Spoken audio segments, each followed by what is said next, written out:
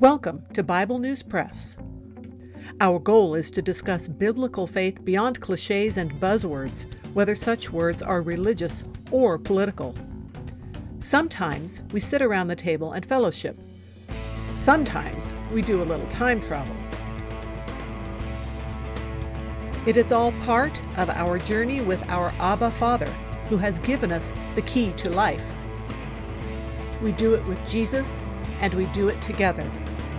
Welcome. Hello, I'm Laura. I will be reading 1 Samuel chapter 6 from the World English Bible. Yahweh's ark was in the country of the Philistines 7 months. The Philistines called for the priests and the diviners, saying, "What shall we do with Yahweh's ark? Show us how we should send it to its place." They said, "If you send away the ark of God of Israel, don't send it empty, but by all means return a trespass offering to him. Then you will be healed, and it will be known to you why his hand is not removed from you." Then they said, "What should the trespass offering be, which we shall return to him?" They said, 5 golden tumors and 5 golden mice, for the number of the lords of the Philistines. For one plague was on you all, and on your lords. Therefore you shall make images of your tumors and images of your mice that mar the land, and you shall give glory to the God of Israel. Perhaps he will release his hand from you, from your gods, and from your land. Why then do you harden your hearts as the Egyptians and Pharaoh hardened their hearts? When he had worked wonderfully among them, didn't they let the people go, and they departed? Now, therefore, take and prepare yourselves a new cart and 2 milk cows on which there has come no yoke, and tie the cows to the cart, and bring their calves home from them. And take Yahweh's ark and lay it on the cart. Put the jewels of gold, which you return him for a trespass offering, in a box by its side, and send it away, that it may go. Behold, if it goes up by the way of its own border to Beth Shemesh, then he has done us this great evil. But if not, then we shall know that it is not his hand that struck us. It was a chance that happened to us. The men did so, and took 2 milk cows and tied them to the cart, and shut up their calves at home.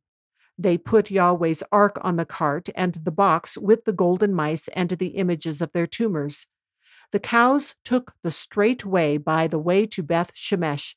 They went along the highway, lowing as they went, and didn't turn away to the right hand or to the left. And the lords of the Philistines went after them to the border of Beth Shemesh. The people of Beth Shemesh were reaping their wheat harvest in the valley, and they lifted up their eyes and saw the ark, and rejoiced to see it.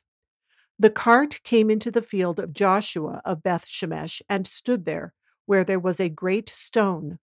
Then they split the wood of the cart, and offered up the cows for a burnt offering to Yahweh.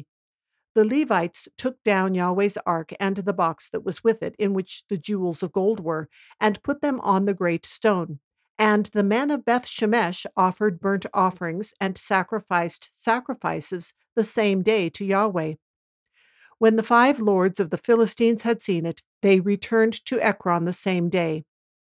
These are the golden tumors which the Philistines returned for a trespass offering to Yahweh. For Ashdod 1, for Gaza 1, for Ashkelon 1, for Gath 1, for Ekron 1, and the golden mice according to the number of all the cities of the Philistines belonging to the 5 lords, both of fortified cities and of country villages, even to the great stone on which they set down Yahweh's ark.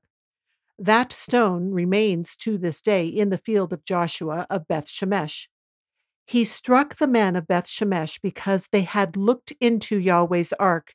He struck 50,070 of the men.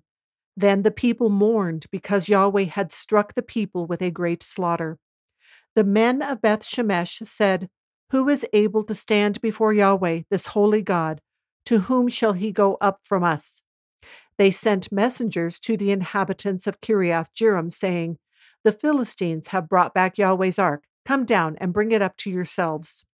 That's the end of chapter 6. One of the things that struck me about this section was that the Philistines here, they're not the same generation of Philistines that were living when the children of Israel left Egypt, All of those people have died. The second generation that left Egypt has entered the land, and we've had all of the judges reigning. So, several generations later, the Philistines are still in awe of what God did to Egypt, but they're still not turning to him. They're not repenting. They still want to follow their own gods, their own way. But up until the very end, Yahweh makes it clear that it was he who was doing these things to get their attention, because those two milk cows would not have walked straight by the way they were supposed to when their calves had been taken away and were the other direction, unless he made them do it. And then the people of Israel, at least the ones of Beth Shemesh, are not doing much better than when the ark left, and they do not reverence God as evidenced by how they treat it.